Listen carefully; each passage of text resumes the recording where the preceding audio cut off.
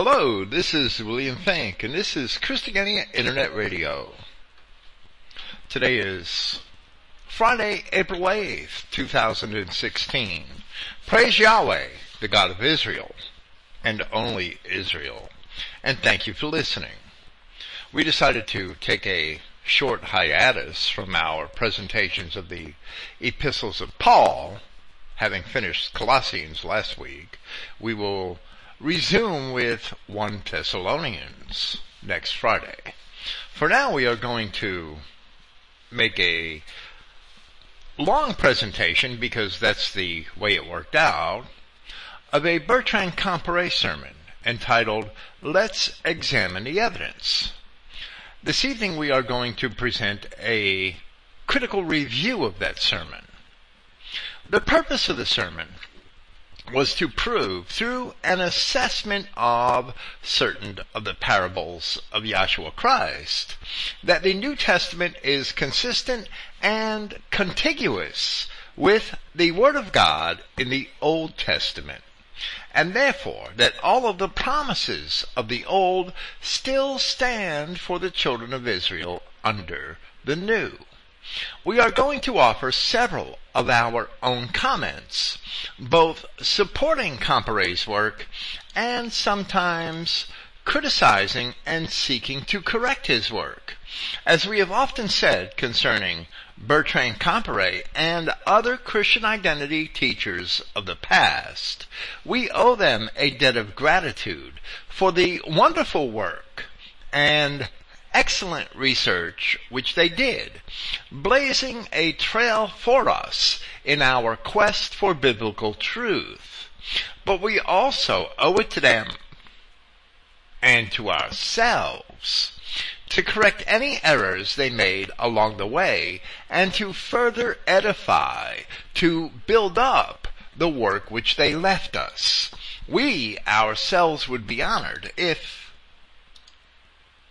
in the future others did that same thing with our own work.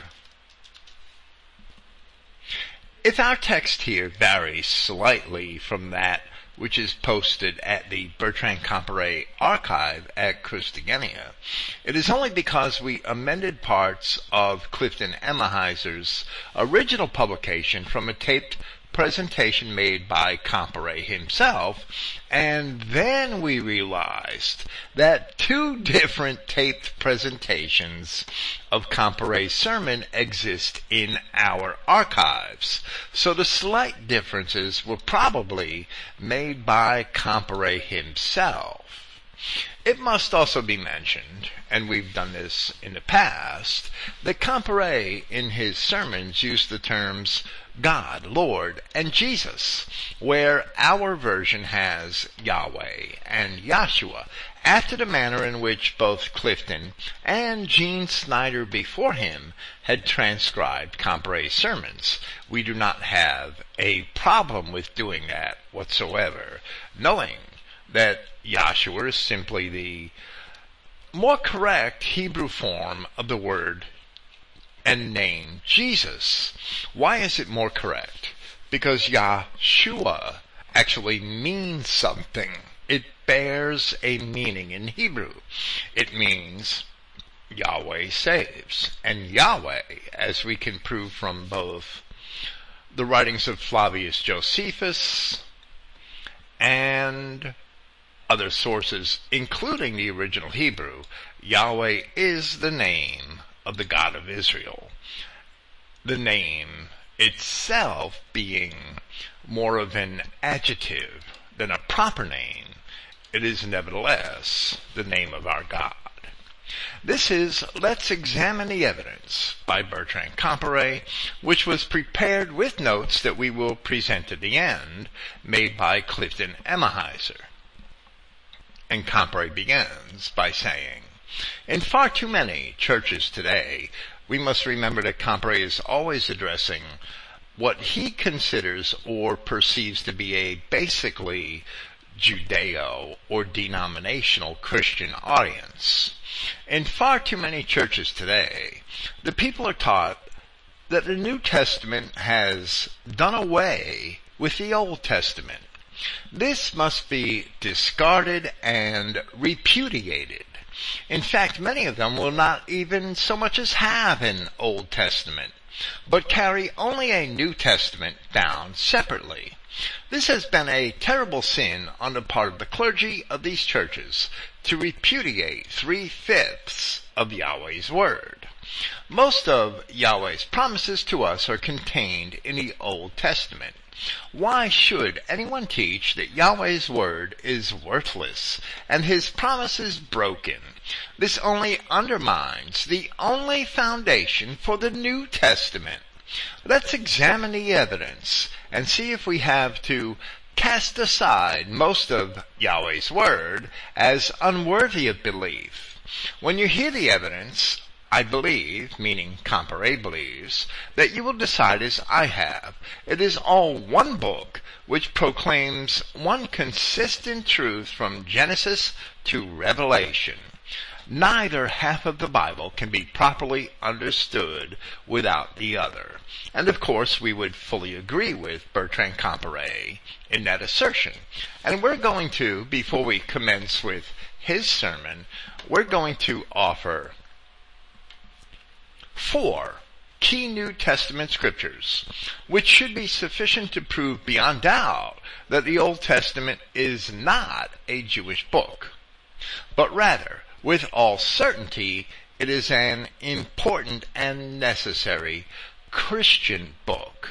Although there are many others, I believe that these 4 scriptures stand out amongst the others. Luke chapter 1, verse 68.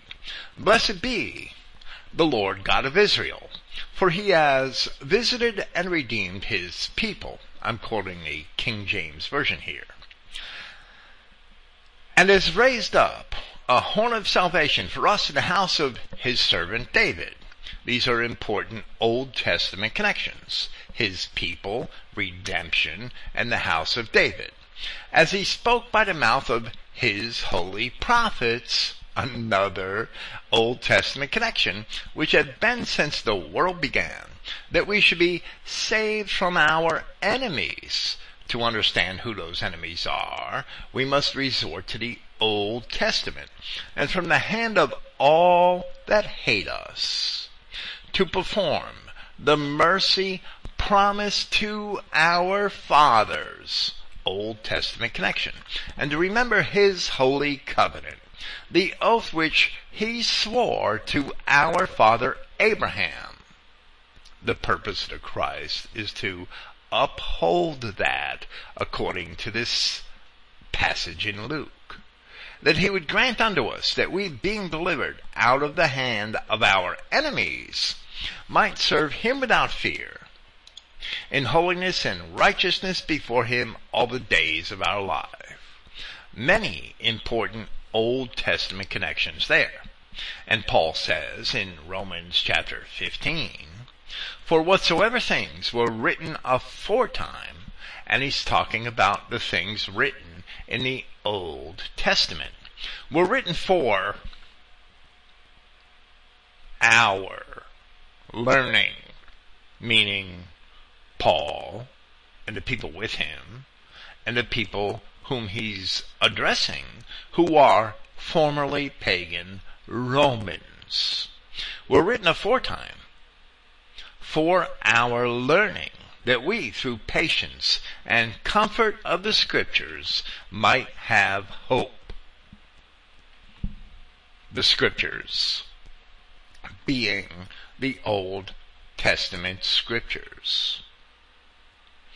Ephesians chapter 2, Paul addressing pagan or formerly pagan Ephesians. Now therefore you are no more strangers and foreigners, quoting the King James Version of the Bible, but fellow citizens with the saints and of the household of God, and are built upon the foundation of the apostles and prophets. So we have to see who the promises of Christ, redemption, a Messiah, were made to in the prophets. Jesus Christ Himself being the chief cornerstone, in whom all the building fitly framed together groweth unto a holy temple in the Lord, in whom you are builded together for a habitation of God through the Spirit. So the body of Christ must be founded upon not only the apostles, but also the prophets. None of the words of the prophets can fail in relation to the body of Christ. Or your Christianity is not Christianity. It might be some other belief, but it's not the faith of Jesus. 2 Corinthians chapter 3. But their minds were blinded, for until this day, and Paul is talking about the people that we know as Jews today, or the Judeans who rejected Christ at Paul's time. Their minds were blinded, for until this day remaineth the same veil, not taken away or untaken away, in the reading of the Old Testament. So there's a veil over the Old Testament. You cannot see it. When you read it, you cannot understand it. Your mind is blinded. And Paul says, which veil is done away in Christ. It's not the Old Testament that's done away with in Christ. It's the veil that precludes one from understanding the Old Testament, which is done away with in Christ. And Paul continues, but even unto this day when Moses is read, the veil is upon their heart, meaning those people who rejected Christ. Nevertheless, when it shall turn to the Lord, the veil shall be taken away. Now, the Lord is that Spirit, and where the Spirit of the Lord is, there is liberty. The veil, reading the Old Testament, only taken away in Christ, informs us that the Old Testament is indeed a Christian book. It is not a Jewish book at all, because Jews are not able to understand it. Only Christians are able to understand it, according to the analogy of Paul of Tarsus. Returning to Comparet, you know, the Old Testament is the history of the Adamic race. It's actually a partial history of the Adamic race. It is about the tribes of Israel, Yahweh's chosen people, a small part of the Adamic race. The only time any other people are mentioned is when they come in contact with Israel, which is absolutely true. Consequently, there is no mention of Japan, China, and the many other countries that existed at that time. The Old Testament tells the history of Israel's past and Yahweh's prophecies and promises as to their future. I know you have been taught that the Jews are Israel. No greater falsehood was ever taught to man. In my other lessons, meaning Bertrand Comparet's other lessons, I have given you the proof that the real Israel of the Bible is what today we commonly call the Anglo-Saxon nations. This includes Scandinavia, Germany, Austria, Holland, parts of Belgium, France, and Switzerland. It also includes some of the people of Italy, Spain, the people of the British Isles, and the descendants of these nations in their former colonies of the United States, Canada, Australia, New Zealand, and South Africa. And when Comparet says Anglo-Saxon, he often really means to include all of these people. And it's difficult to do that with one simple name or adjective. And there are others as well which Comparet does not include here, and who cannot be discounted. The people of Eastern Europe, many of them are also descended from white Israelites. The people of Ukraine, some of the people of Poland, some of the people of Russia. It's not the lines separating the nations of the children of Israel and the rest of the non-white nations simply aren't that clearly drawn. The Jews control the print and electronic media, except for a small portion of the internet, which they are also trying to control. They ridicule our Christian identity beliefs and choose the worst of those associated with them in order to slander and discredit us all.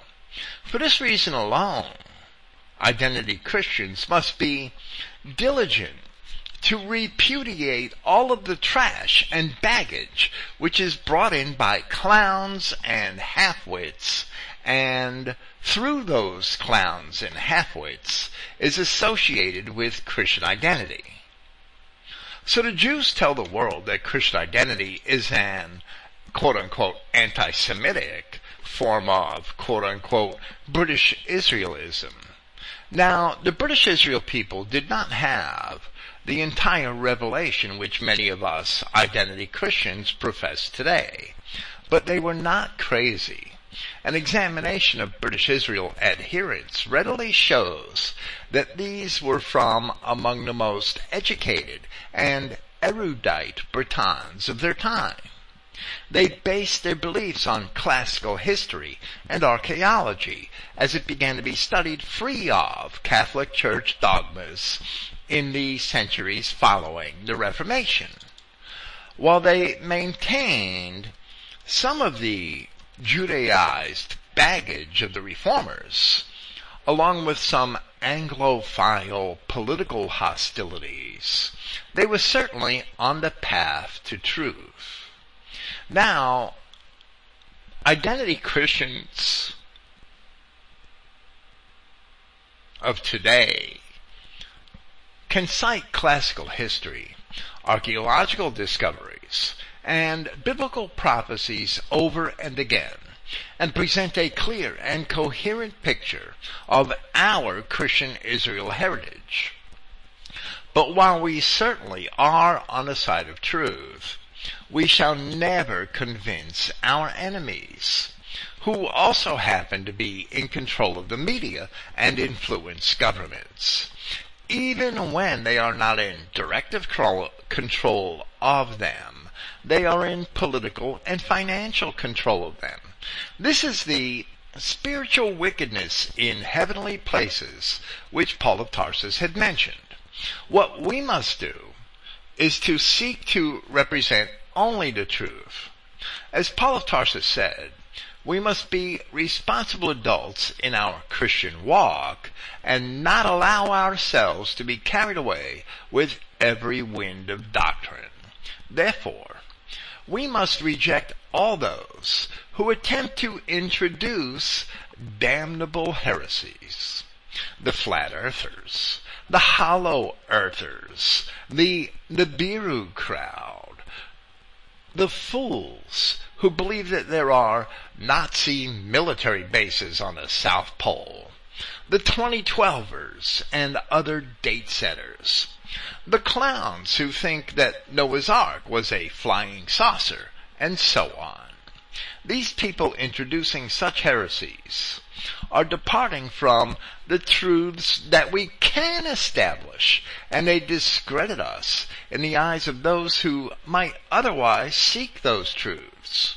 True Christians must ostracize all of the creators and proponents of these fantastic heresies. I've made a digression here and perhaps a little rant, but I feel it's a necessary one.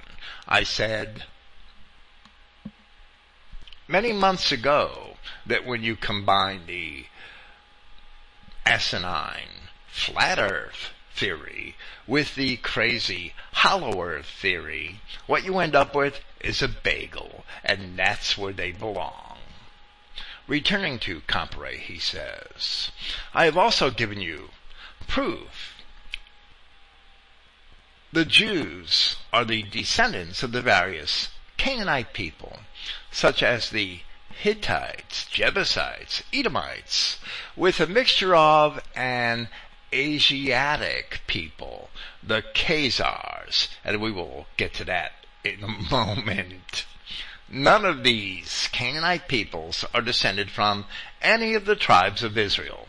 In fact, the Jews are identified by our Redeemer, Yahshua, in John 8:44 as being the children of the devil. The Bible, from beginning to end, tells one unvarying story which contains two themes. One, the fall of the Adamic race caused by Satan, which will be cured by the redemption won for us by our Redeemer, Yahshua Christ. Two, Satan will fight continuously against our race, trying to prevent our redemption, using his own race to accomplish this, but he will fail. Now, of course, we do not see Satan as a mystical, all-powerful, evil spirit. Rather, we see Satan a little differently than Comparet had, as a plural entity, which was created in rebellion to God. And they're here, and they're all around us. But the personal Satan, who sits in heaven and rules over all of these, doesn't exist. That's a Catholic fairy tale. It is not fair to call the original Khazars an Asiatic people in the derogatory sense, because the inhabitants of Central Asia were certainly nearly all white until relatively recent times, and they included, especially in the first few centuries of the Christian era, they included the tribes of the Goths, the Alans, the Saxons, and other Germanic Israelite people. The Massagetae is who I mean by the Goths, and the Massagetae are also the ancestors of the Huns by all historical accounts, such as Procopius. And there were other related Aryan tribes in Central Asia as well, who at one time occupied all the land of Asia as far east as Mongolia and Tibet, perhaps even further. Of late, the so-called Khazar hypothesis, as it is called, is often disputed in mainstream academia and in white nationalist and even Christian identity circles. It is doubtless that the so-called Jews of today are not properly Ashkenaz, which was the name that medieval rabbis had very inaccurately applied to Germany, and that's why they really consider themselves Ashkenazi Jews. They try to assert that they are German Jews when they're not German at all, and neither are they truly Khazars. It is certainly evident, even in non-Jewish historical sources, that Aryan people dwelt in a land called Khazaria. The Byzantine Emperor Leo IV was a son of a Khazar princess who was at first promised in marriage to Pepin the Short, the king of the Franks. With the risk of oversimplifying the history, we will say that apparently many Edomite and Babylonian Jews found refuge in Khazaria in the early Middle Ages.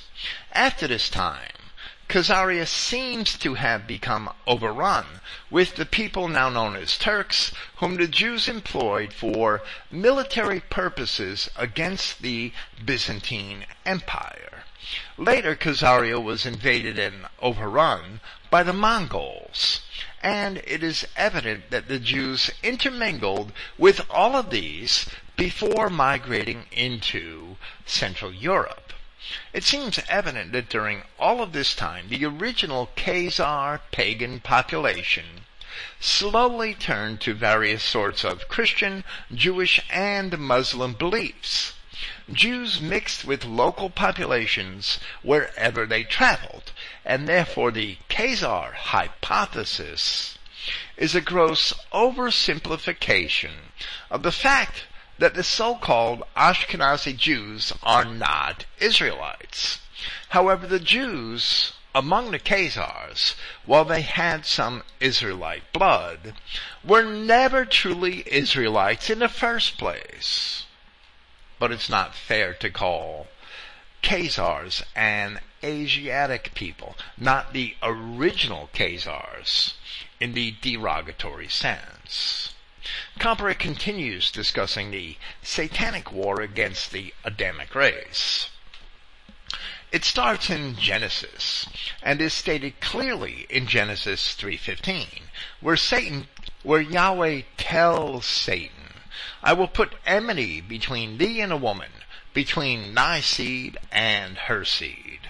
The same Hebrew word, zerah, meaning seed or descendant, is used in both places. So the Bible says that Satan is to have just as literal children as Eve. In John 8:44, Yahshua identified these children of Satan as the Jews. Yahshua also identified them in Luke chapter 11 and elsewhere. Speaking to the Genesis serpent, it is evident from Revelation chapter 12 that Yahweh said these things to Satan, or to a Satan, since Yahweh both had and has many adversaries, where Satan is identified with that serpent of old, which can only be the Genesis chapter 3 serpent. In Revelation 12, it is evident that this Satan had a host of angels. They could all collectively be considered Satan. They are not mentioned in Genesis. We believe they are mentioned in Genesis, but they had become a much larger population after the events of Revelation 12, and by the time of the Genesis chapter 3 event, which was actually long after their fall. So they are referred to as a tree, the tree of the knowledge of good and evil, and all of its branches would be included in the idea of the serpent's seed, since they were all related and opposed to God. God didn't create them. They were not good. There are many races of people here on earth who cannot be identified in the creation of God. And at the end, when the net is cast into the sea and brings up every kind of fish, none of those other races are good. So God could not have created them. Only the children of Israel, only his Adamic race are good. All of these other races are related and opposed to God. We believe that Genesis 3 is a parable representing an obscure ancient truth, and Comparet continues by speaking of similar parables in the New Testament. Yahshua spoke most of his teachings in the form of parables. We will see that he taught this same consistent truth of the conflict between the Adamic Israelite children of Yahweh and the children of Satan.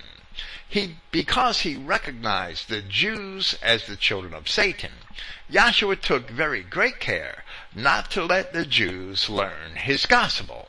Yahshua concealed the gospel in parables whenever he spoke in the presence of the Jews. And we agree with Comparet here, so long as by Jews we interpret him to be referring to the Judeans, who could be either Edomite Judeans or Israelite Judeans, and we will elaborate a little later.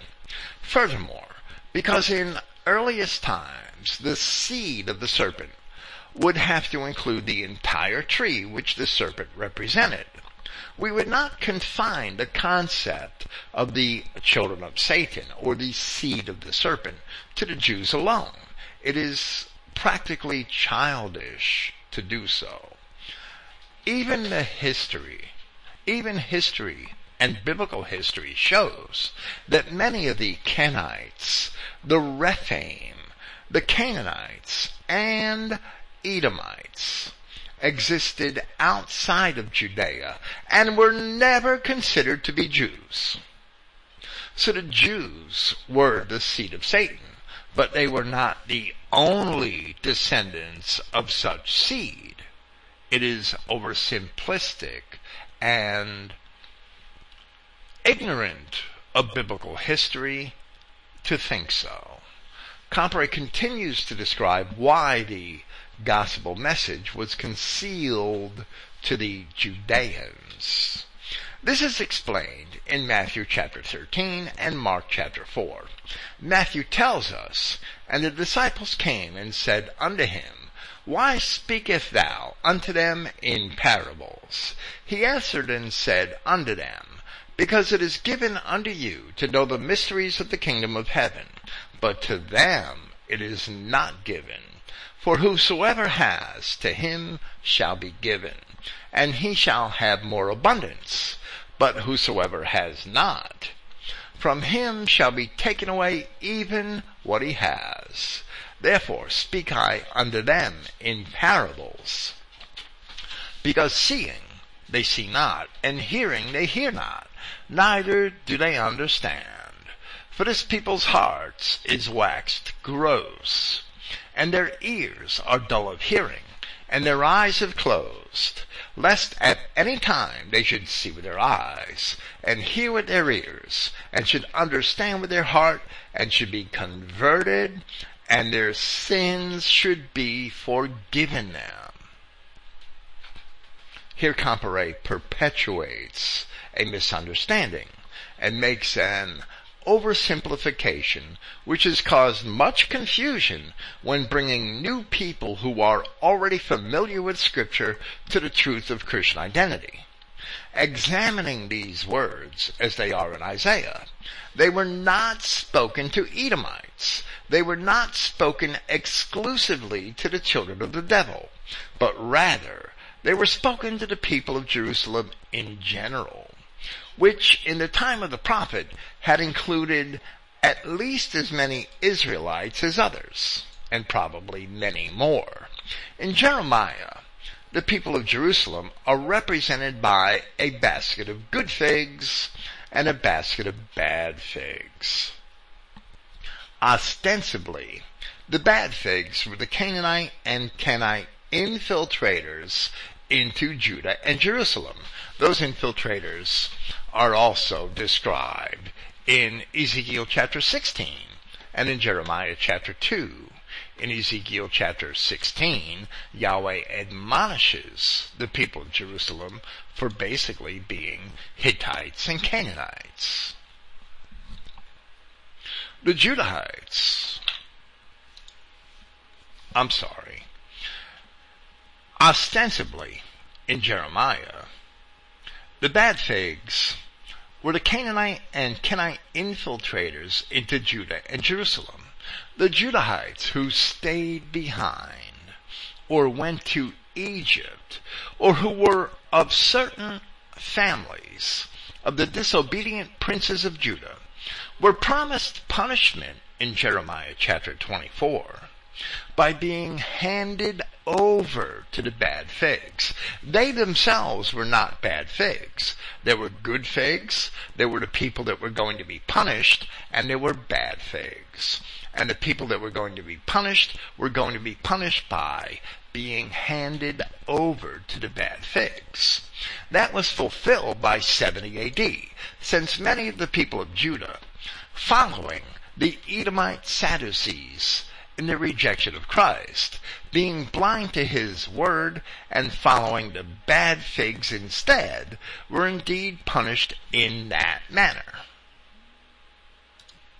At the time of Christ, the bad figs were represented primarily by the Canaanite and Edomite people who had come to dominate and rule in Judea.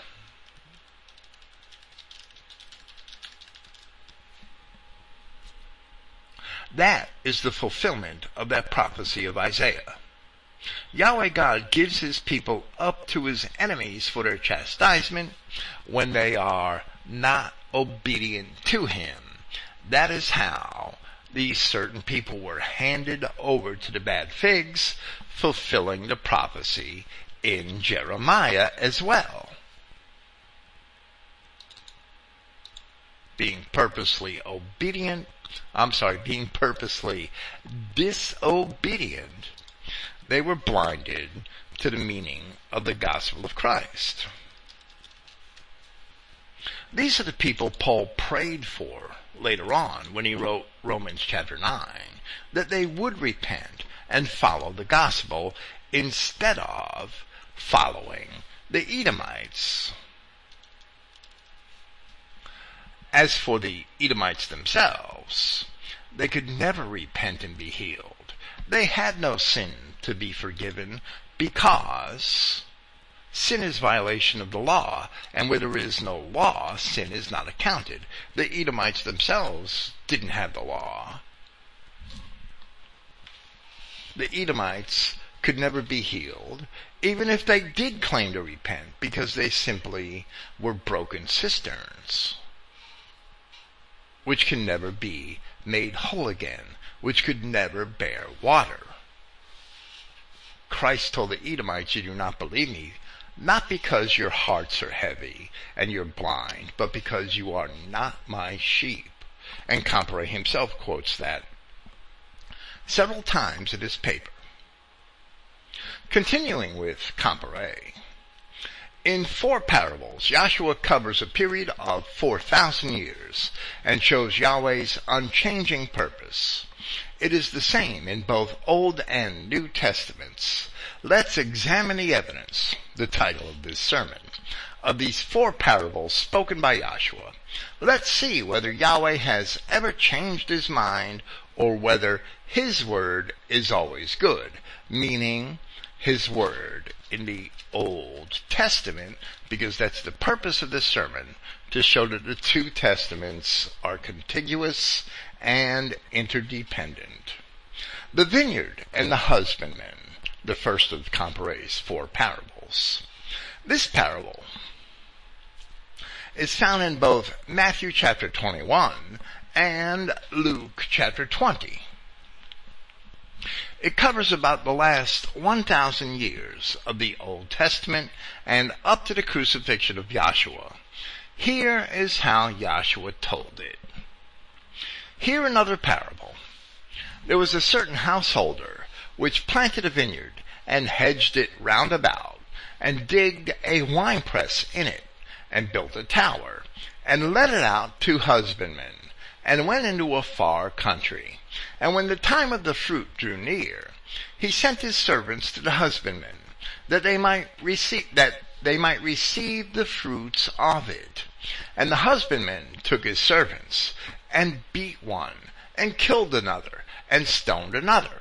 Again he sent other servants, more than the first, and they did unto them likewise.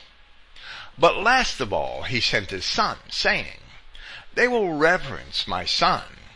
But when the husbandmen saw the son, they said among themselves, This is the heir. Come, let us kill him, and let us seize his inheritance. And they caught him, and cast him out of the vineyard, and slew him. And Comparet asks, what does this parable mean? Nothing can correctly interpret the Bible except the Bible itself. Everyone who tries to explain it by his own interpretation or by church doctrines will always fail. Let's see what the Bible says about this parable of the vineyard and the husbandman. The householder planted a vineyard, and he put in it a winepress and a tower. So what is this vineyard? Isaiah chapter 5 tells us, My well-beloved has a vineyard in a very fruitful hill, and he fenced it and gathered out the stones thereof, and planted it with the choicest vine, and built a tower in the midst of it, and also made a winepress therein. And he looked that it should bring forth grapes, and it brought forth wild grapes. And now, O inhabitants of Jerusalem, and men of Judah, judge, I pray you, between me and my vineyard. What could have done more to my vineyard that I have not done in it? Wherefore, when I looked that it should bring forth grapes, it brought forth wild grapes. And now I will tell you what I will do unto my vineyard. I will take away the hedge thereof, and it shall be eaten up, and break down the wall thereof, and it shall be trodden down. And I will lay it waste, and it shall not be pruned or digged, for there shall come up briars and thorns. I will also command the clouds, that they rain no rain upon it. For the vineyard of Yahweh is the house of Israel, and the men of Judah are his pleasant plant. Note that the vineyard originally was Israel and Judah. For their sins they are deported, and the land is desolated. There grows up in their place briars and thorns, not his pleasant plant.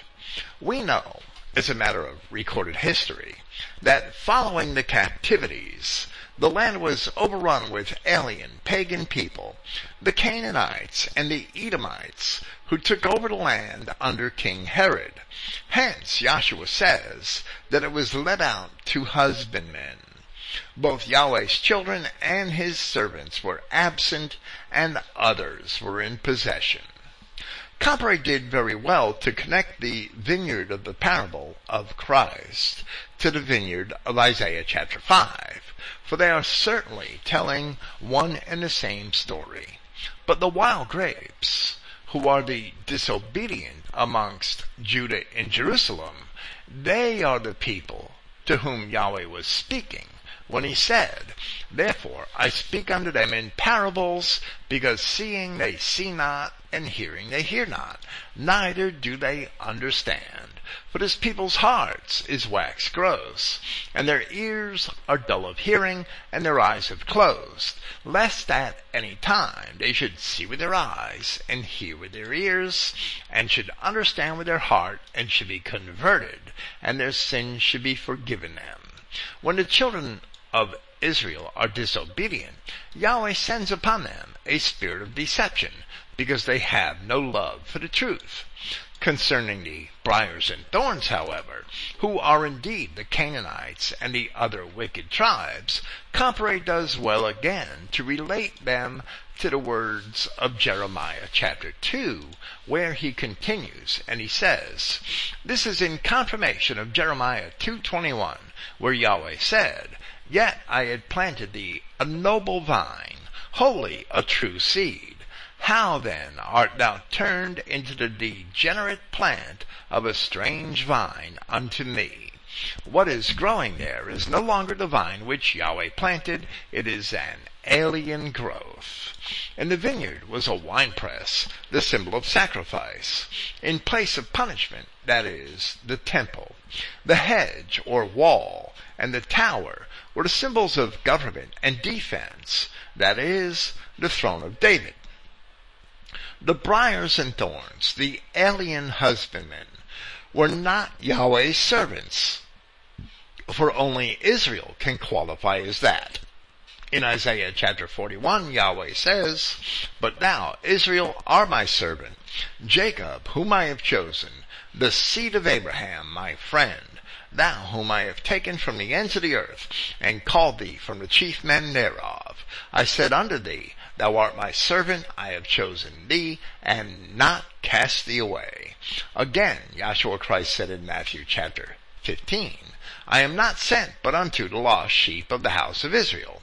But in John 10:26 and 27, Yahshua said to the Jews, You believe me not, because you are not of my sheep, as I said unto you.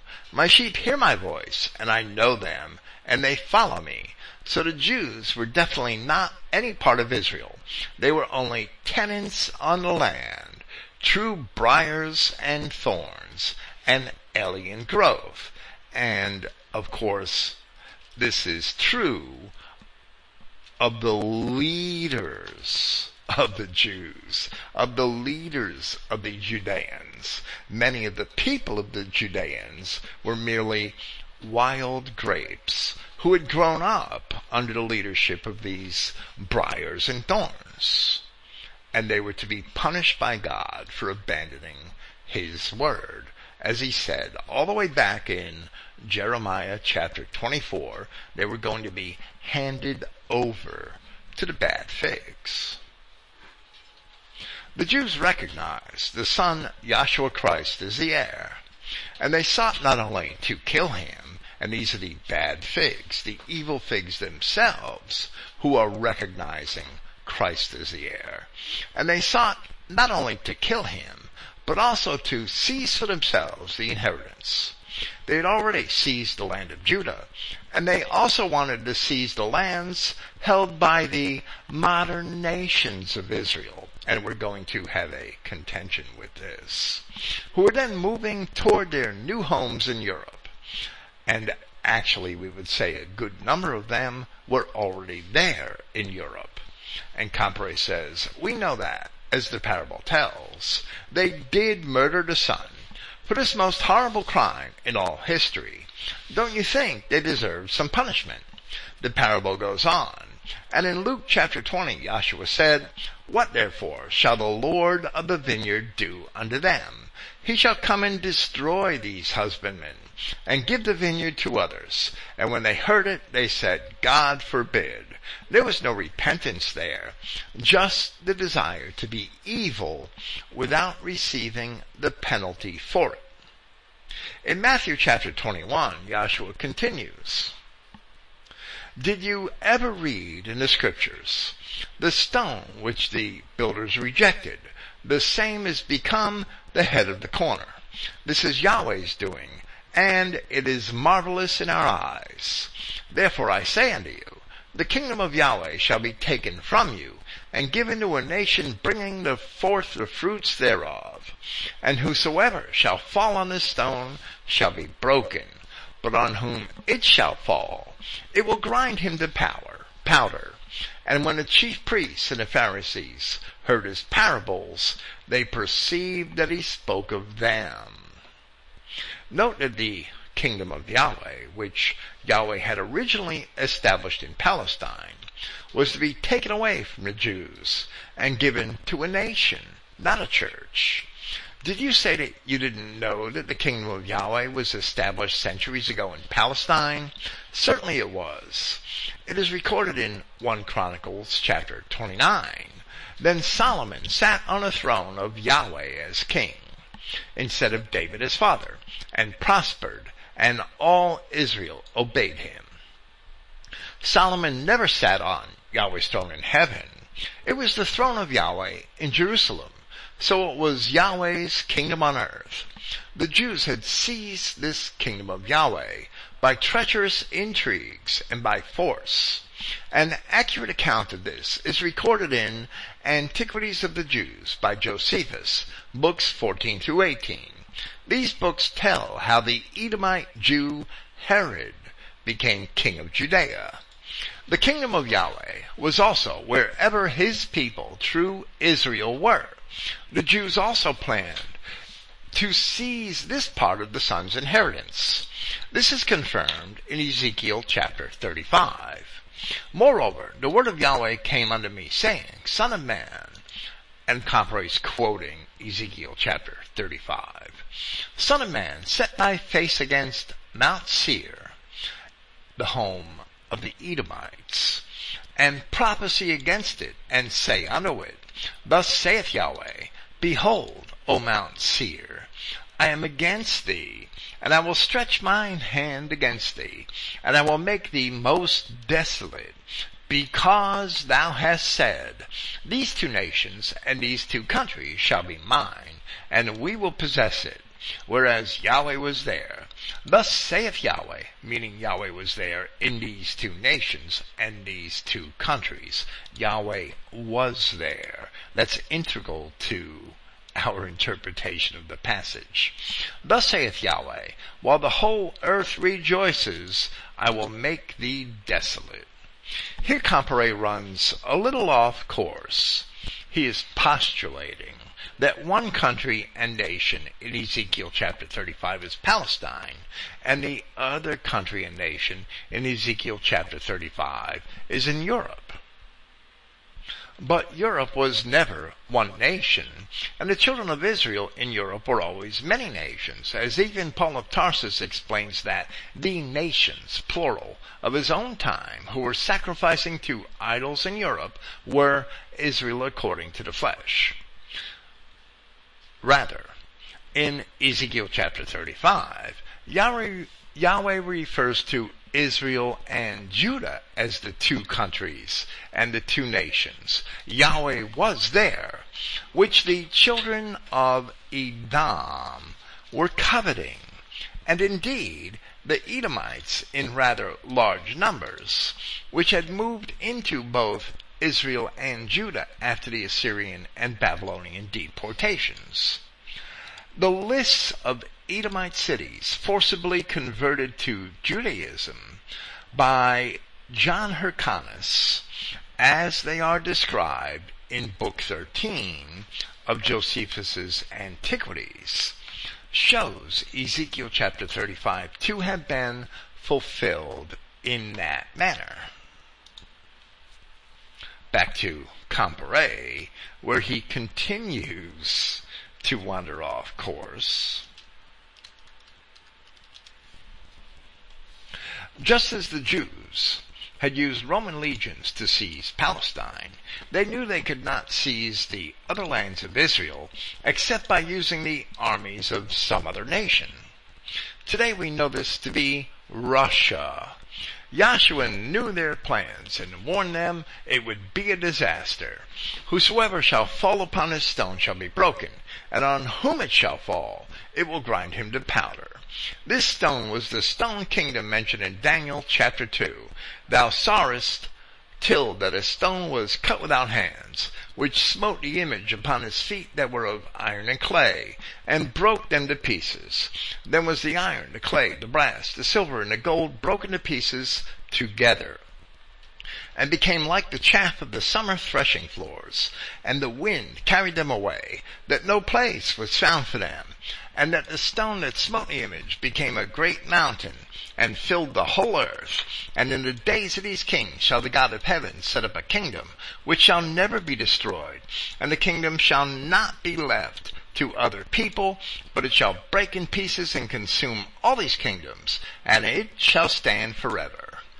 Now, Comparet was correct that Daniel's fifth kingdom, as he is describing there, was an Israelite kingdom, and must have referred to the Germanic tribes, which had indeed destroyed the Roman Empire. But that has no relation to the passage concerning these two countries and these two nations in Ezekiel chapter 35. Furthermore, the Romans and many of the Greek tribes were also descendants of Israel. There is something else going on here, which is not necessarily connected to the events in Palestine. There was to be a series of world empires that were destined to rule wheresoever the children of men dwell, as Daniel explained, and that would include the children of Israel. Those empires came out of Adamic nations, Israel and otherwise. But it is evident from a similar prophecy in Revelation chapter 13 that it is the dragon, characterized as the Kenite, Canaanite, and Edomite Jew, the international bankers and the merchants, which gives its power to the beast, which are the world empires.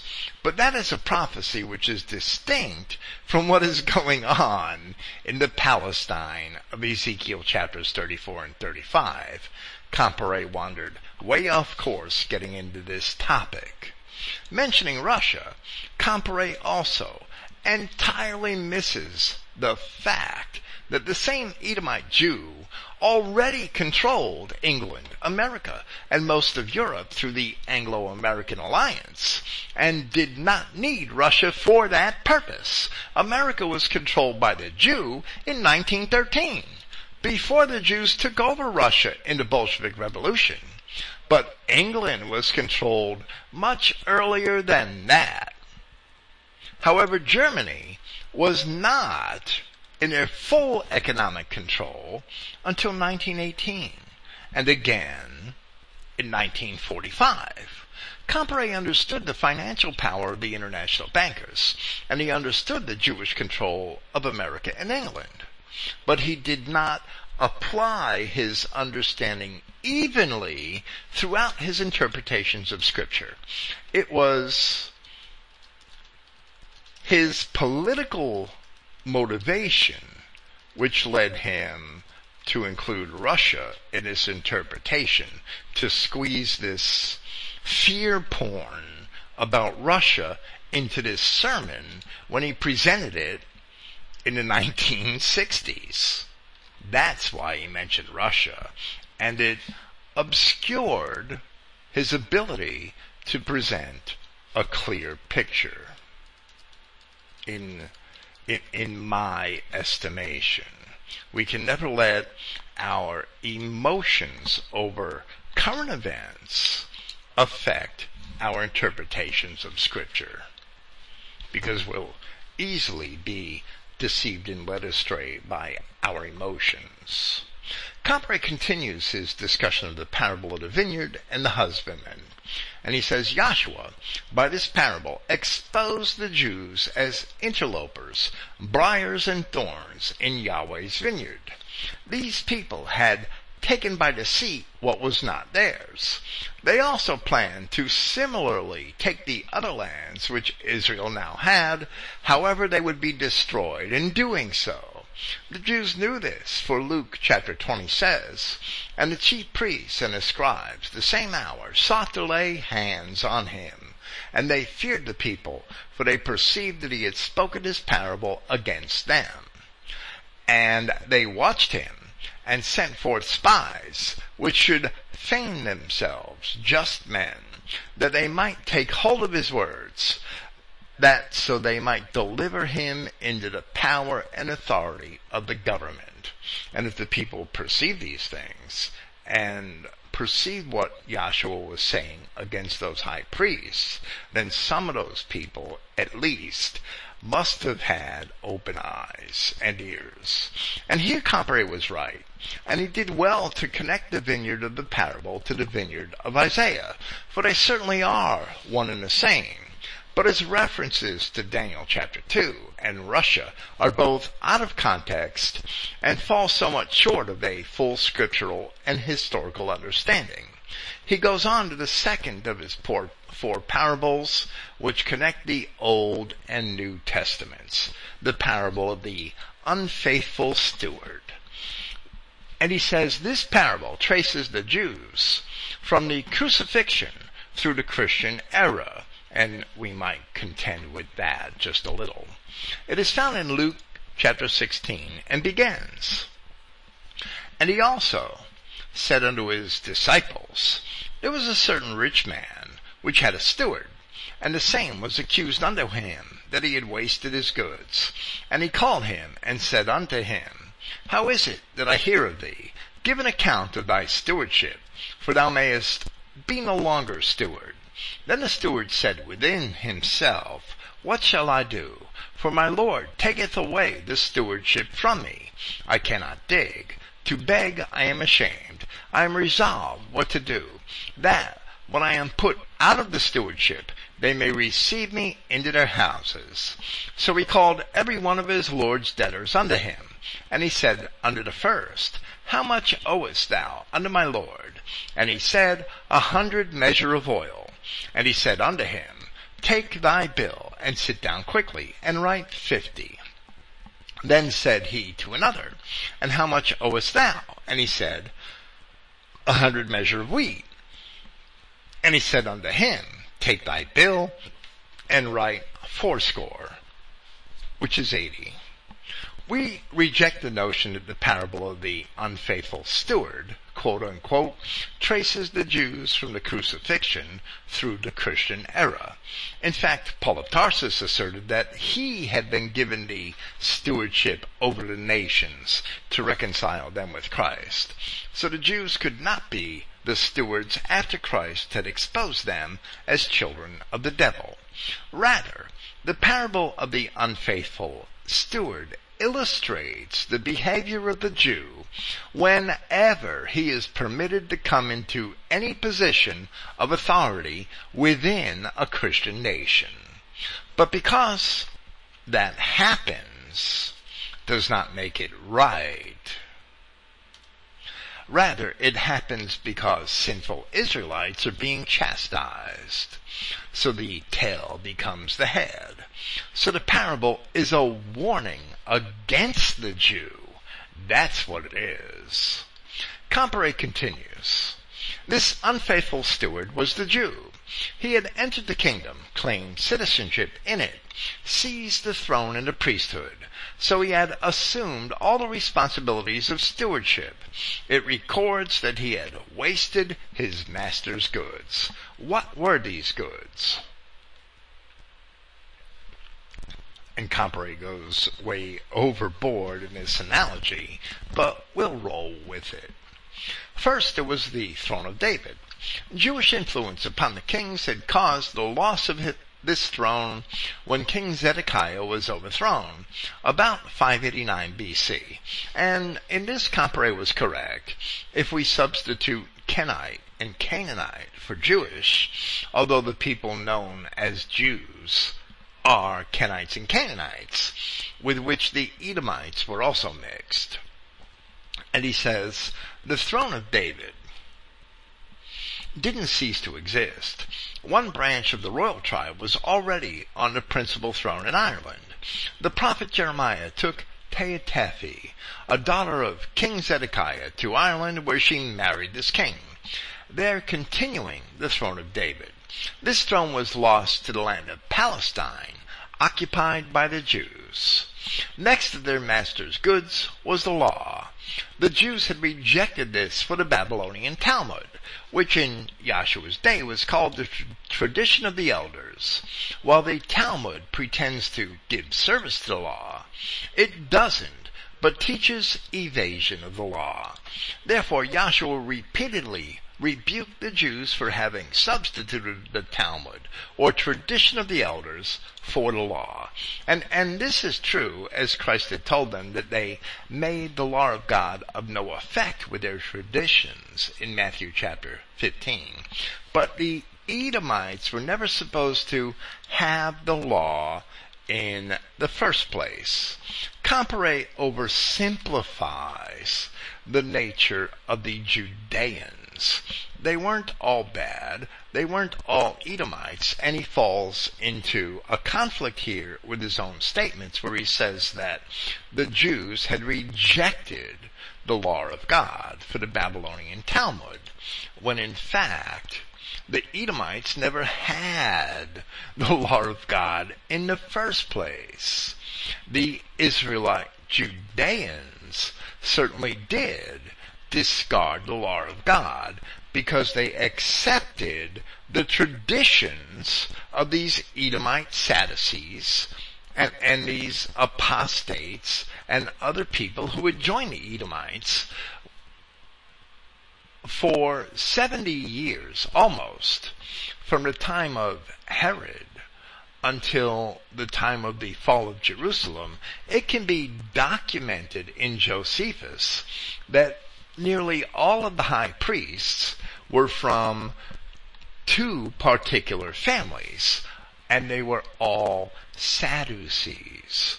It is evident, it is not explicit, but it is evident in the book of Acts, especially in Acts chapter 5, if my memory tells me correctly, that those Sadducees were almost certainly Edomites and not Israelites.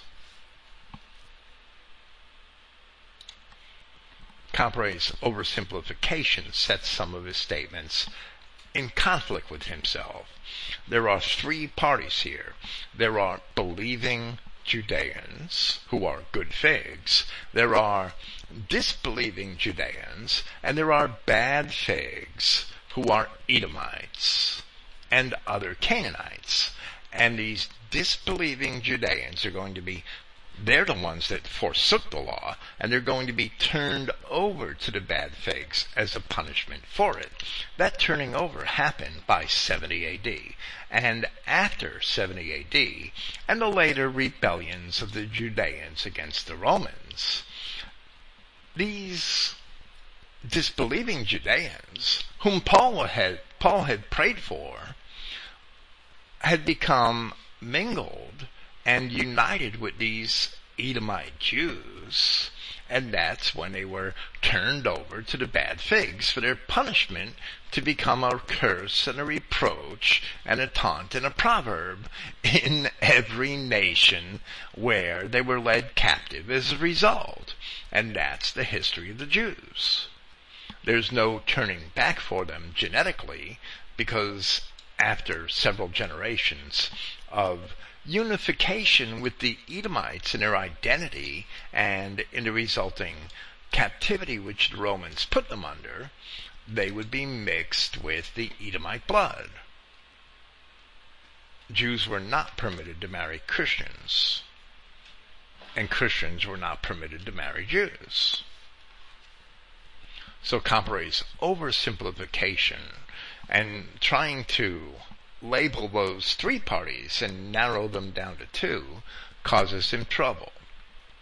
And it causes conflict when we introduce this message to people examining Christian identity who are already familiar with the Bible and can see those conflicts, that certain things don't add up. They always have questions about them, and many identity Christians cannot answer those questions.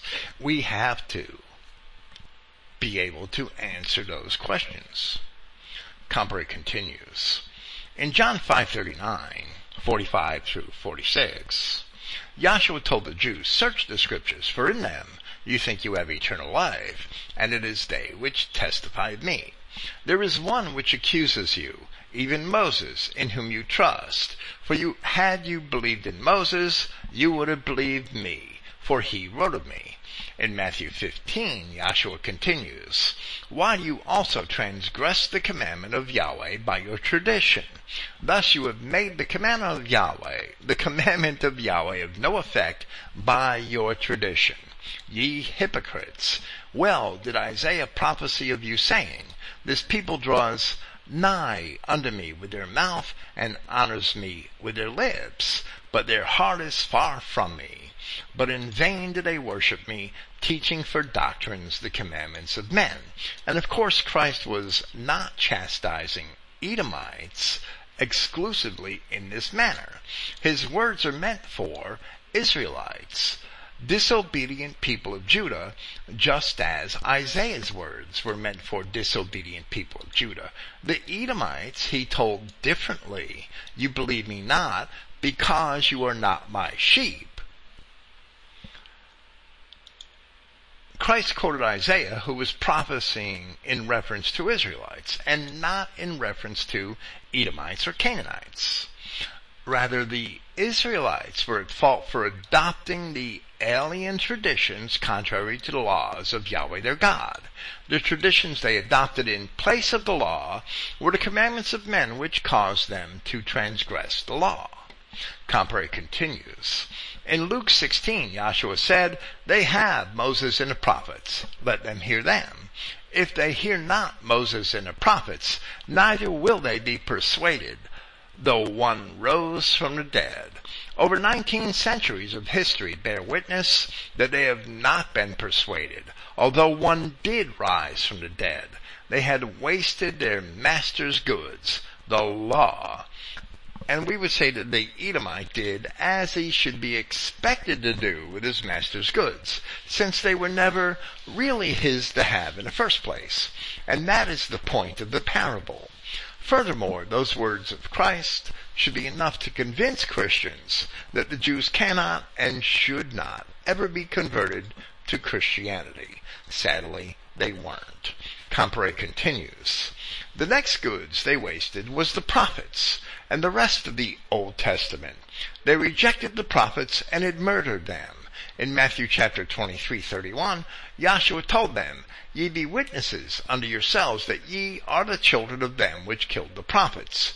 However, and we must interject that in Luke chapter 11, Yahshua blames the interlopers, the descendants of Cain, for the blood of the prophets.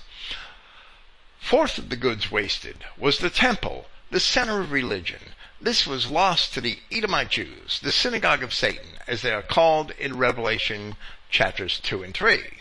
The historian Josephus, in his Antiquities of the Jews, book 13, chapter 9, and books 14 through 18, tells how the Edomites under Antipater and Herod took over the temple and murdered the last high priest of the true line of Aaron. Then they set up a succession of scoundrels as high priests thereafter. Then these bogus high priests conducted a thing of utter evil in the false guise of the rites of the temple. The last of the wasted goods was the land itself. They had already lost to the Romans and were soon to lose possession of the land. Yahweh couldn't trust them with his house as tenant farmer husbandmen or as stewards. Yahshua warned the Jews that the stewardship was being taken away from them. And Comparet seems to despise the Romans. But the Romans were indeed the people of Messiah the Prince, as Daniel chapter 9 explains it, who were designated by Yahweh to destroy Jerusalem as his kinsmen revengers. So Paul wrote to them in his epistle that God would bruise Satan under your feet shortly. And Comparet continues. What was their response to this? Repentance? Never. It was, I cannot dig. No, they have never been producers, only parasites on the work of others. They say that they will ingratiate themselves with Yahweh's debtors by telling them to diminish their debt to Yahweh. What are the debts we owe to Yahweh? Certainly, morality is one. Who controls the theater and the movies? Who pours out the flood of filthy, salacious plays and movies? These are movies which now find adultery too tame and are now featuring incest and homosexuality. Who owns the publishing houses which print most of the pornographic books and magazines we find on our newsstands? The answer is the Jews. Who else? Can you doubt that the purpose of this is to break down all traces of morality? And of course Comparet is right about the Jews, but going a little too far with the analogy, he begins to confuse the debtors with the dishonest steward himself, who represents the Jews. But the parable, if you read it carefully, insinuates that even the debtors were Jews. We cannot imagine that the satanic Jew, being a bastard, actually owes anything to God, or would ever even want to repay him honestly. Comparet continues, and he says, honesty is another debt we owe to Yahweh. Who is it that every nation in the world, by bitter experience, has learned to distrust? Be frank now. Haven't you also been cheated by them until you learn to be on your guard against fraud? Do you say that they are no longer alone in this quality? True. But who introduced such practices into business? You don't have to be very old to remember when fraud was cause of surprise as well as indignation. Now most businessmen have to cut corners if they are ever going to stay in business against Jewish competition. And neither is the Jew ever expected to be honest. Yahweh says in Jeremiah chapter 8, For behold, I will send serpents, cockatrices among you, which will not be charmed, and they shall bite you, saith the Lord. seeing a Jew, one should expect to be bitten. Loyalty is another debt. You know that from Karl Marx, the grandson of rabbis on both sides of the family, down through Stalin, who was half Jewish, married to a Jewess, and both his sons and daughters married Jews. Communism has been a Jewish enterprise. Though they claim to be only 3% of our population, the Jews furnish over 90% of all the red spies and traitors we have been able to catch. You know how they can make a traitor out of every gullible Gentile. And Comparet again is basically spreading 1960s fear porn. But capitalism has also always been a Jewish enterprise, and the West was just as much enslaved to the Jews as the Russians. Based on usury, capitalism is a curse on our race. The so-called red spies and traitors were only pawns in a game, since the Jewish bankers controlled both sides of the Cold War all along. And Comparet should not have fell for the dichotomy offered by the Jews. Religion, he says, is another debt we owe to Yahweh. Surely I need not remind you that over the last 19 centuries, the only consistent and permanent enemies of Yahshua and Christianity have been the Jews. The so-called higher critics who sought to discredit the Bible are Jews. They have constantly tried to get us to abandon our loyalty to our God, Yahweh. And this is true, but the Jews apparently seem to be the only enemies, because until recently, only they had been permitted to roam free in Christian society as equal citizens and have free entry into all of our institutions. The Arab, the Negro, the Asian, and all other aliens would be enemies just as much as the Jew if they had been granted the same estate. And they were not until recently. And certainly not in Comparet's time. Comparet continues, Yahshua was certainly right in this parable. The unfaithful steward has taught his master's debtors to diminish their debts. Unfortunately, we have gone along with the other part of the parable and have received the unfaithful steward into our houses. For doing this, we have paid and will pay a fearful price. We can't say that we haven't been warned. So Comparet understood in the end that this parable is a warning. In 2 John, Chapter 1, we are told that many deceivers are come into the world, who confess not that Christ is come in the flesh. This is a deceiver and an antichrist. Look to yourselves, that we lose not those things which we have wrought, but we receive a full reward. Whosoever transgresses and abides not in the doctrine of Yahshua has not Yahweh. He that abides in the doctrine of Christ, he has both the Father and the Son. If there come any unto you and bring not this doctrine,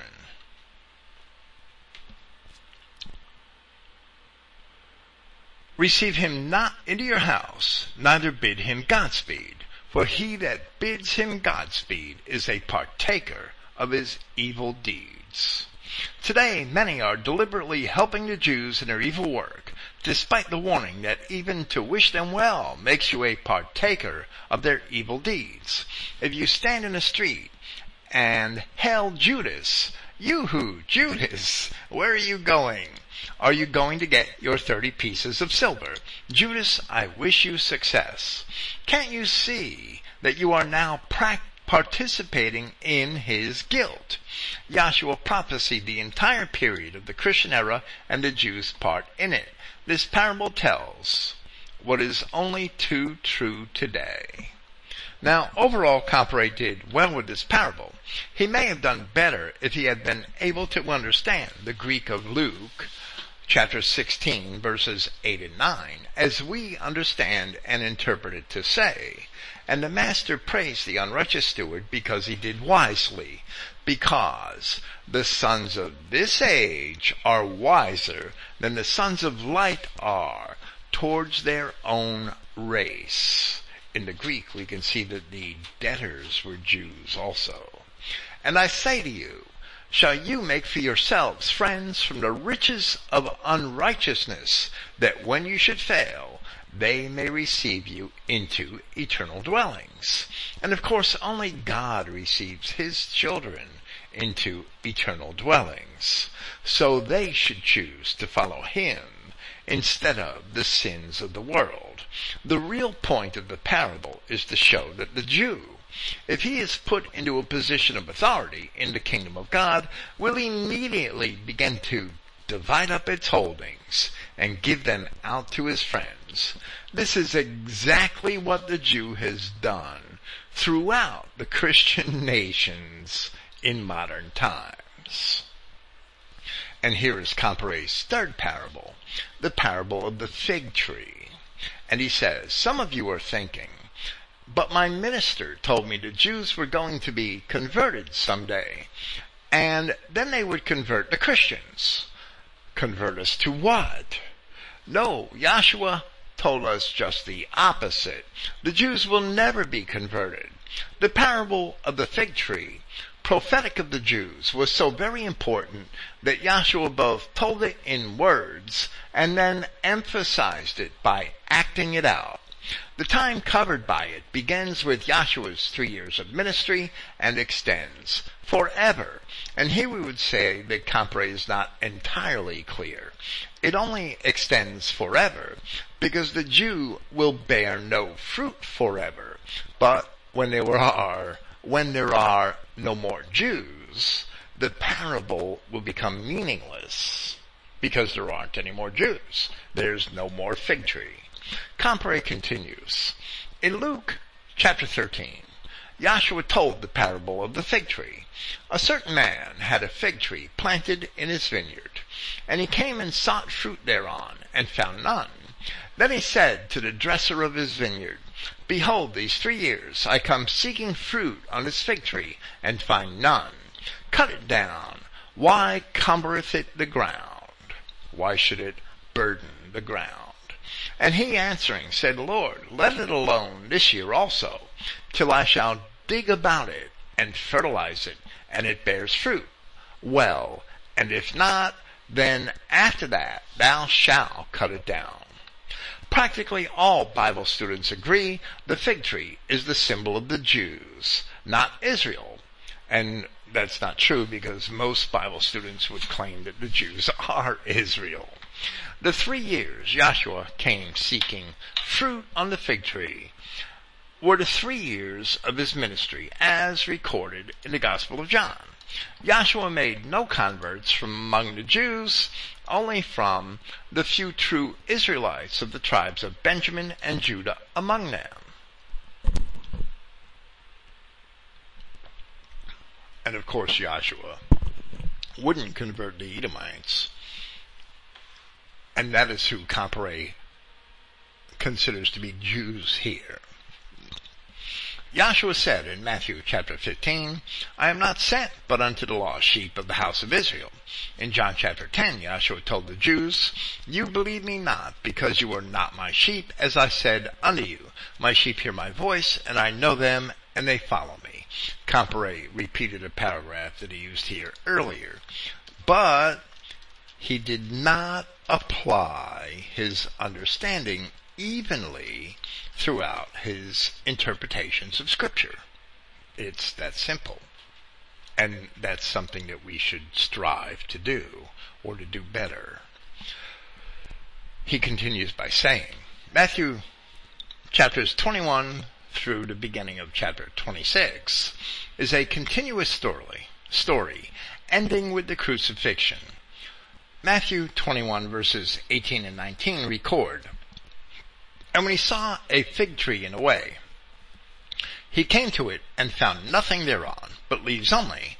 And he said to it, Let no fruit grow on thee henceforth forever. And presently the fig tree withered away. Joshua acted out this parable in order to make most impressive and eternal truth. The Jews would not produce any fruit forever. Who is it that brings forth the fruits of the kingdom of Yahweh? Israel, of course. Isaiah chapter 27:6 says, He shall cause them that come of Jacob to take root. Israel shall blossom and bud, and fill the face of the world with fruit. Hosea 14:8 says, Ephraim shall say, What have I to do any more with idols? I have heard him and observed him. I am like a green fir tree. From me is thy fruit found. From the Jews, there would be no fruit forever. And these scriptures in relation to this parable are an excellent observation on Comparet's part. The world is full of Israelite fruit, and that is the world which Joshua had come to save. But it means the world of the Adamic race, and not the entire planet. As Luke had said, Caesar taxed the whole world. He never taxed China and Negro land. The prophecy in Isaiah had come to pass by the time of Christ. Comparet says, in speaking of the signs of his second coming, Joshua made one more reference to the fig tree, the Jewish nation of today in Palestine. In Matthew 23, Joshua said, Now learn the parable of the fig tree. When his branch is tender, and putteth forth leaves, you know that summer is nigh. So likewise ye, when ye shall see all these things, know that it is near, even at the doors. Joshua was perfectly consistent. Note, he speaks of the fig tree putting forth leaves, not fruit. More than this, Joshua took pains to see that the Jews weren't converted. He taught among them only in parables they could not understand, which he explained privately to his disciples. Both Matthew 13 and Mark 4 record that the disciples asked Joshua why he only spoke in parables among the Jews. He replied, lest at any time they should be converted and their sins should be forgiven them. So he repeats the error that could possibly apply to the Edomites, when it really applies to that third party of disbelieving Judeans who, according to Jeremiah, were destined for punishment. Comparet was right about the fig tree and the leaves and the lack of fruit. But the blindness was to ensure that Jeremiah chapter 24 was fulfilled in the people whom Yahweh promised to make an example of, where it says, first of the good figs in relation to Christ, For I will set mine eyes upon them for good, and I will bring them again to this land, and I will build them and not pull them down, and I will plant them and not pluck them up, and I will give them a heart to know me, that I am Yahweh, and they shall be my people, and I will be their God, for they shall return unto me with their own heart. There it speaks of the believing Judeans, those who accepted Christ, and they became apostles and Christians. And then it speaks of other Judahites who were to be punished, to be turned over to the evil figs, where it says in Jeremiah 24:8, And as the evil figs, which cannot be eaten, they are so evil. Surely, thus saith Yahweh. So, now he's not saying that these people are the evil figs. He's saying that he's going to give these people to the evil figs, where it says, "So will I give Zedekiah the king of Judah and his princes and the residue of Jerusalem that remain in this land," those people that had mixed with the Edomites and were later conquered by the Maccabees, that remain in this land, and them that dwell in the land of Egypt, the Jews of Alexandria and other places. "And I will deliver them to be removed into all the kingdoms of the earth for their hurt, to be a reproach and a proverb, a taunt and a curse in all places where I shall drive them. And I will send the sword, the famine, and the pestilence among them, till they be consumed from off the land that I gave to them and to their fathers." It's speaking about those Judeans who disbelieved him, who would be turned over to the bad figs. The bad figs being the Edomites and Canaanites and other peoples forcibly converted to Judaism in the 2nd century BC. Joshua did not want certain of the people of Judea to be converted so that they would be punished in the hands of the evil figs. But he never had a care to convert the evil figs themselves, and they would not believe him whether he spoke in parables or in plain language. So where Comparet continues, he confounds two groups.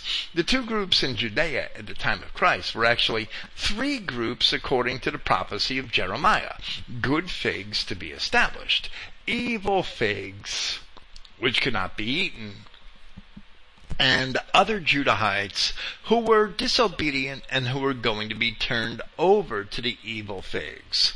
Yet today, those last two groups are no longer two but one, since all the Israelites who disobeyed Christ are now commingled with the Edomite bad figs who rejected Christ. They've been given over. Oversimplifying this, Comparet continues, why didn't Joshua want the Jews converted? Well, he's not counting those different groups of Judeans. He's confounding them together. Why didn't Joshua want the Jews converted?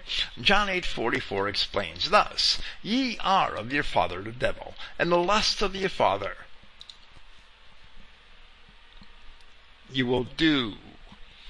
He was a murderer from the beginning." This can only be speaking of Cain. "And abode not in the truth, because there is no truth in him. When he speaks a lie, he speaks of his own, for he is a liar and the father of it. He that is of Yahweh heareth Yahweh's words. Therefore you hear them not, because you are not of Yahweh." Well, it discounts the people, and that's true of the Edomites, but it discounts those people that Yahweh purposely blinded and caused them not to hear, as he says in Isaiah, so that he could punish them for their disobedience. And of course in John 8, Joshua could only have been speaking of the Edomites and Canaanites, who were in a large degree descended from the Rephaim and the Kenites. These were the evil figs of Jeremiah.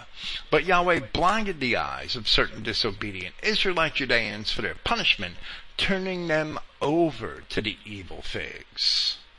Comparet continues, Joshua calls us, meaning white Christian Israelites, Joshua calls us his brothers.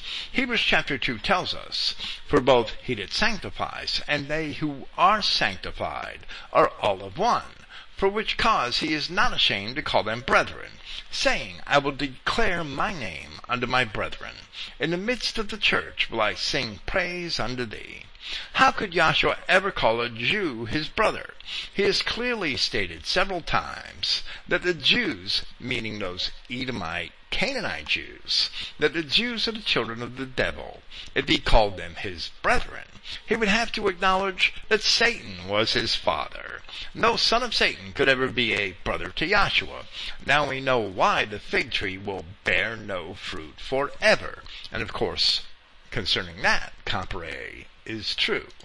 Comparet established his main point once more, and now he proceeds with his fourth parable, proving that the Old and New Testament are inseparable, the parable of the servants and the pounds. The fourth and last parable is found in both Matthew 25:14 through 30 and Luke 19:12 through 17. Its time covers the entire Christian era, beginning with the resurrection of Yahshua. It deals with true Israel, not the Jews. This parable begins. A certain nobleman went into a far country to receive for himself a kingdom and to return. And he called his 10 servants and delivered them 10 pounds and said, "Occupy," a word which actually means transact business. "Occupy till I come." But his citizens hated him and sent a message after him saying, "We will not have this man to reign over us." Surely I don't, meaning Comparet, surely I don't need to labor to prove to you that the nobleman who went away to receive a kingdom and to return is Yahshua Christ. His 10 servants are the 10 tribes of Israel. At the time that Yahshua went away, the 10 tribes of Israel were on the march in their migration toward their eventual homelands in Europe, and that's actually a gross oversimplification as well, because many of them were already there for a long time, as Paul proves over and again, especially in his epistles to the Romans and the first epistle to the Corinthians. He says, a representative group from the other two tribes, Judah and Benjamin, were still in Palestine mixed among the Jews. And that is an accurate statement, even though they were all considered Jews. Those who failed to convert to Christianity were all considered Jews throughout history. And properly so, because those disobedient Judeans were to be turned over to those bad figs, those evil figs. And that's what happened. Actually, a great number from all 12 tribes were in Europe, but the representative group of Judah and Benjamin always referred to them only as 10 tribes. However, some of the more technically minded called them 9.5, splitting Levi. If one were truly careful and observant of Scripture, he would realize that Simeon would have to be split in that same manner as well, considering the prophecy of Jacob at Genesis 49 verses 5 through 7, that both Simeon and Levi would be spread through their brethren, through Judah. Comparet continues, only Israel has ever been called Yahweh's servant. This is found in many places, such as Isaiah chapter 41. This was written after Israel had disappeared into the Assyrian captivity, from which they never returned to Palestine. But thou, Israel, are my servant, Jacob, whom I have chosen, the seed of Abraham, my friend, thou whom I have taken from the ends of the earth, and called thee from the chief men thereof, and said unto thee, thou art my servant, I have not cast thee away. And of course, much of Judah was included in the Assyrian deportations. The citizens who rejected him are the Jews. They are not his servants, nor any part of Israel. They lived in the land for some centuries, in the capital city of Jerusalem, and had become citizens. They did send a message after him, saying, we will not have this man to reign over us. John chapter 19 tells us, Pilate saith unto them, shall I crucify your king? The chief priests answered, we have no king, but Caesar. When Pilate put the sign on the cross, Jesus of Nazareth, King of the Judeans, it tells us, then said the chief priests of the Jews to Pilate, write not King of the Judeans, but that he said, I am King of the Judeans. When he went away, Matthew chapter 25 says that he delivered unto them his goods, meaning in the parable unto his servants. Sometimes in their money value it is mentioned as talents and sometimes as pounds. Remember the parable of the unfaithful steward, in which Joshua told the Jews that they were no longer to have control over his goods. He also told them that the kingdom of Yahweh would be taken from them and given to a nation bringing forth the fruits thereof. What were his goods? The same as we said before, the throne of David. By the time Joshua spoke this parable, the throne of David had been in the British Isles for over 600 years. The law. King Alfred the Great wrote down the accepted customs of England into a code of laws. Here he adopted the Ten Commandments and most of the statutes and judgments out of the Bible. It was the first and only time in history since the time of Joshua that a nation adopted the laws of Yahweh as its own laws. This was the origin of the English common law, and this in turn is the basis for most American law, and most popular sources agree that Alfred's laws, called the Doom Book, were the basis for common law, and were at least partially, and this is what the sources say, they're not what I'm saying, at least partially based upon the Old Testament law. So Comparet is once again accurate. The Bible, only the Christian nations have it all. Most of the Christian nations are the Anglo-Saxon nations of Israel.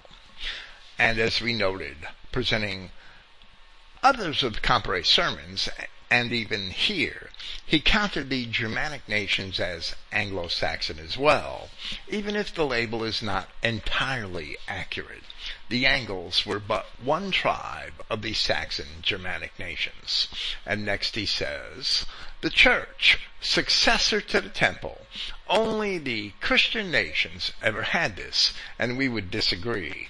The temple has no successor, and the true church is only the assembly of the people of Israel in any given place, in whole or in part.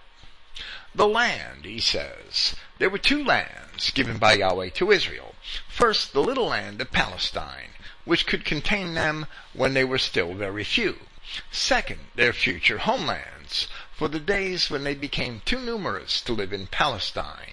In the year 1042 BC, when David was king and the people of Israel were already living in Palestine, Yahweh said in 2 Samuel chapter 7, moreover, I will appoint a place for my people Israel, and will plant them, that they may dwell in a place of their own, and move no more. Neither shall the children of wickedness afflict them as beforetime. And this is true, but it still does not make Europe one of the two lands of Ezekiel chapter 35.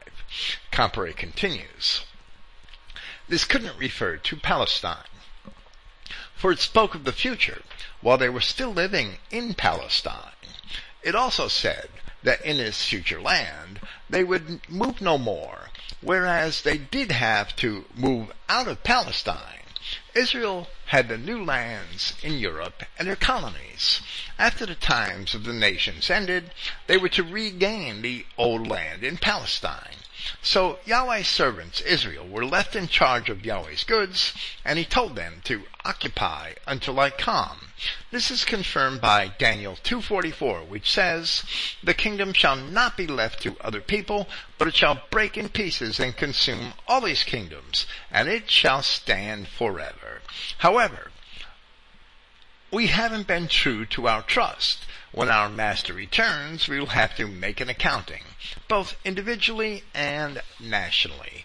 Comparet takes that word occupy literally, imagining that that's what the Greek says. He accepts the King James translation. It really should have said, be occupied until I come. In other words, to be occupied with the money that the master had given each of his servants. The Greek says, transact your business until I come. The word occupy is a bad translation in the modern sense of the word, without a doubt. Comparet continues, we have allowed the very enemies he named to enter the land, steal his goods, and corrupt his religion. Luke chapter 19 tells us of this accounting with his servants. And it came to pass that when he was returned, having received the kingdom, then he commanded these servants to be called unto him, to whom he gave the money, that he might know how much every man had gained by trading. He gives them money and he says, transact business until I come, so that they could gain by trading. Comparet gets that part right, but he misses the meaning, the real meaning of that word occupy, and imagines that that means that the Israelites must occupy all of these former places that we dwelt in. Then came the first saying, Master, thy pound has gained 10 pounds. And he said unto him, Well, thou good servant, because thou hast been faithful in very little, have thou authority over 10 cities. And another came, saying, Master, behold, here is thy pound, which I have kept laid up in a napkin. For I fear thee, because thou art an austere man. Thou takest up that thou layest not down, and reapest what thou did not sow. And he said unto him, Out of thine own mouth will I judge thee, thou wicked servant. Thou knewest that I was an austere man, taking up that I laid not down, and reaping that I did not sow. Wherefore then gavest thou not my money into the bank, that at my coming I might have required mine own with usury? In other words, to do the least that he could have done with his master's money. And he said unto them that stood by, Take from him the pound, and give it to him that has 10 pounds. For I say unto you, that unto every one which has shall be given, and from him that has not, even he that has shall be taken away from him. Now note that the stern warning to those people today who say, I'm a Christian, I'm saved, and that is all that matters. I refuse to know anything but Jesus Christ and Him crucified. It is not enough for a servant only to save his own hide and neglect his master's business. Even the Apostle Paul in 1 Corinthians chapter 9 admits that even he could lose his reward of a crown. Not his salvation, but his reward, if he neglected his duties. And it's a constant challenge to explain this. We have often asserted that most Christians are confused between salvation, which is an absolute promise to all of Israel, and reward, which is by the judgment of God for our works. Here we are pleased that Comparet did not share that confusion. While we have asserted in our presentation of Romans chapters 5 and 6 that this earthly life is meant for man to learn the consequences of sin, here Comparet continues explaining this in his own terms, and he says, We are being trained to administer the kingdom of Yahweh under the direct rule of Yahshua. The servant who did not improve on what he had been trusted with lost even what he had. It is your duty to know all these things I have been discussing, to make your pound gain others by teaching others the truth. Mark chapter 4 explains this. Unto you that hear, as in listen and obey, shall more be given. For he that has, to him shall be given, and he that has not, from him shall be taken even that which he has. So much for the accounting the servants had to make to their Lord. Now what of the citizens who hated him? Yahshua Christ himself gives us the answer to this in Luke 19:27, where he says, But those, mine enemies, which would not that I should reign over them, bring them hither, and slay them before me. Now before you start thinking of all the awful names you can call me for making that suggestion, remember that I just quoted the exact words of Yahshua Christ. Possibly you won't criticize him quite as severely as you would me. And perhaps he was afraid somebody would call him an exterminationist. Too many so-called identity Christians think that this command is limited to the Jews alone. Yet they neglect Obadiah verses 15 and 16, Jeremiah chapter 30 verse 11, and Psalm 118, and the many other passages of Scripture which reveal that all but the children of Israel and the Adamic peoples among them are accounted as God's enemies.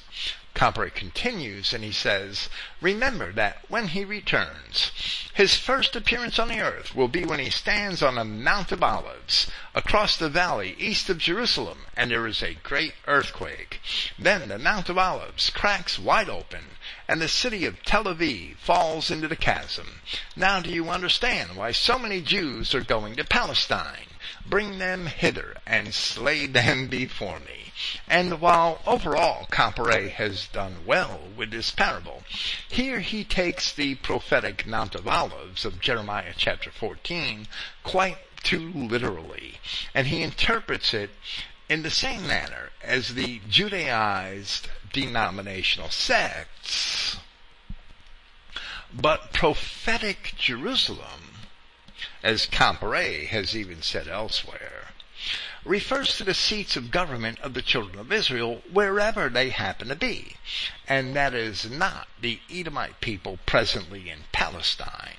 The Jerusalem and the Mount of Olives of Zechariah are symbolic, and the prophecy is similar to the Camp of the Saints prophecy of Revelation chapter 20.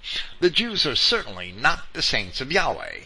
However, other prophecies, such as Malachi chapter 1, do forebode the destruction of the Edomite enemies of Christ, those who returned to rebuild the desolate places, but that's a separate issue entirely. Comparet concludes his sermon. So we see that in 4 parables, the vineyard and the husbandman, the unfaithful steward, the fig tree and the servants and the pounds, Yahshua Christ identified the past and prophesied the future of the Jews forever. In other words, that they would bear no fruit forever. Yahshua also prophesied the glorious future of the real Israel, who are the Christian, Anglo-Saxon, Scandinavian, and Teutonic nations of the world today. Until his return, there can be no greater authority than Yahshua Christ. All that he says must be true. Nothing that he says can be twisted into the idea that Yahweh was mistaken in the Old Testament and had to start over again in the New Testament. Yahshua shows that the whole Bible tells one consistent story. This story is about Yahweh's fallen children, the race of Israel, who are redeemed by Yahweh as Yahshua Christ. It tells that Satan would fight us throughout this entire age, using his own children to do it.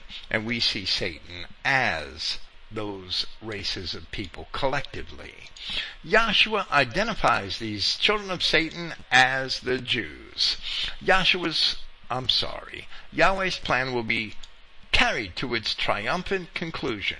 Yahweh was right the first time and all the time, meaning that Yahweh, the God of the Old Testament, was right, and that the New Testament is merely an extension of the Old Testament. The two are interdependent and contiguous. That's the point Bertrand Comparet wanted to make in this sermon. There are some notes from Clifton Emahiser here, and Clifton says that there is not a lot that can be added to Comparet's message here. I would give Comparet a 99% rating on this lesson. The following is what I wrote in my premeditated murder of Yahweh in the flesh, along the same lines of thought.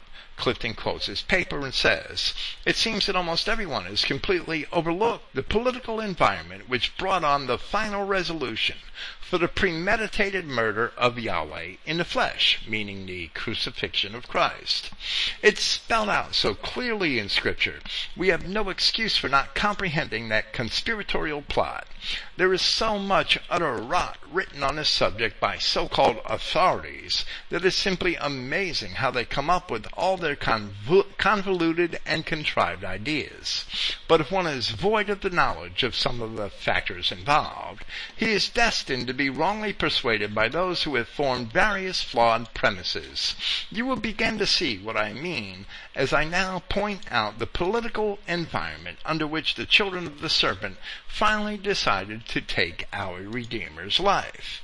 5,500 years after Eden, in Judea, we read at John 11 the following, "And one of them, named Caiaphas, being the high priest that same year, said unto them, Ye know nothing at all, nor consider that it is expedient for us that one man should die for the people, and that the whole nation perish not. And this spoke he not of himself, but being the high priest that year, he prophesied that Yahshua should die for that nation, and not for that nation only, but that also he should gather together in one the children of God that were scattered abroad." What Caiaphas was highly implying, in fact stating that it was imperative, is that it would be better for Yahshua, Yahweh in the flesh, to die rather than for the country of Judea to perish from being a nation. But Caiaphas went far beyond that, with the additional reasoning given by John at verse 52 above. Therefore, we must question, who were these children of God that were scattered abroad? They could be no other than the 12 tribes of Israel mentioned at James 1:1.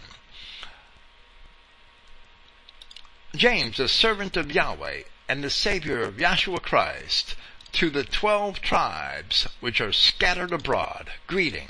In other words, Caiaphas was afraid that Herod controlled the nation of Judea would be overthrown by Yahshua, and that he would additionally regather the lost tribes that had gone into the Assyrian and Babylonian captivities. This whole plot against Yahshua was to thwart any reassembling of the true tribes of Israel. And of course, Clifton's conclusion is also correct, as Paul had also attested in Acts chapter 6, that the hope of Israel was for the 12 tribes, and that the Jews were opposed to that hope.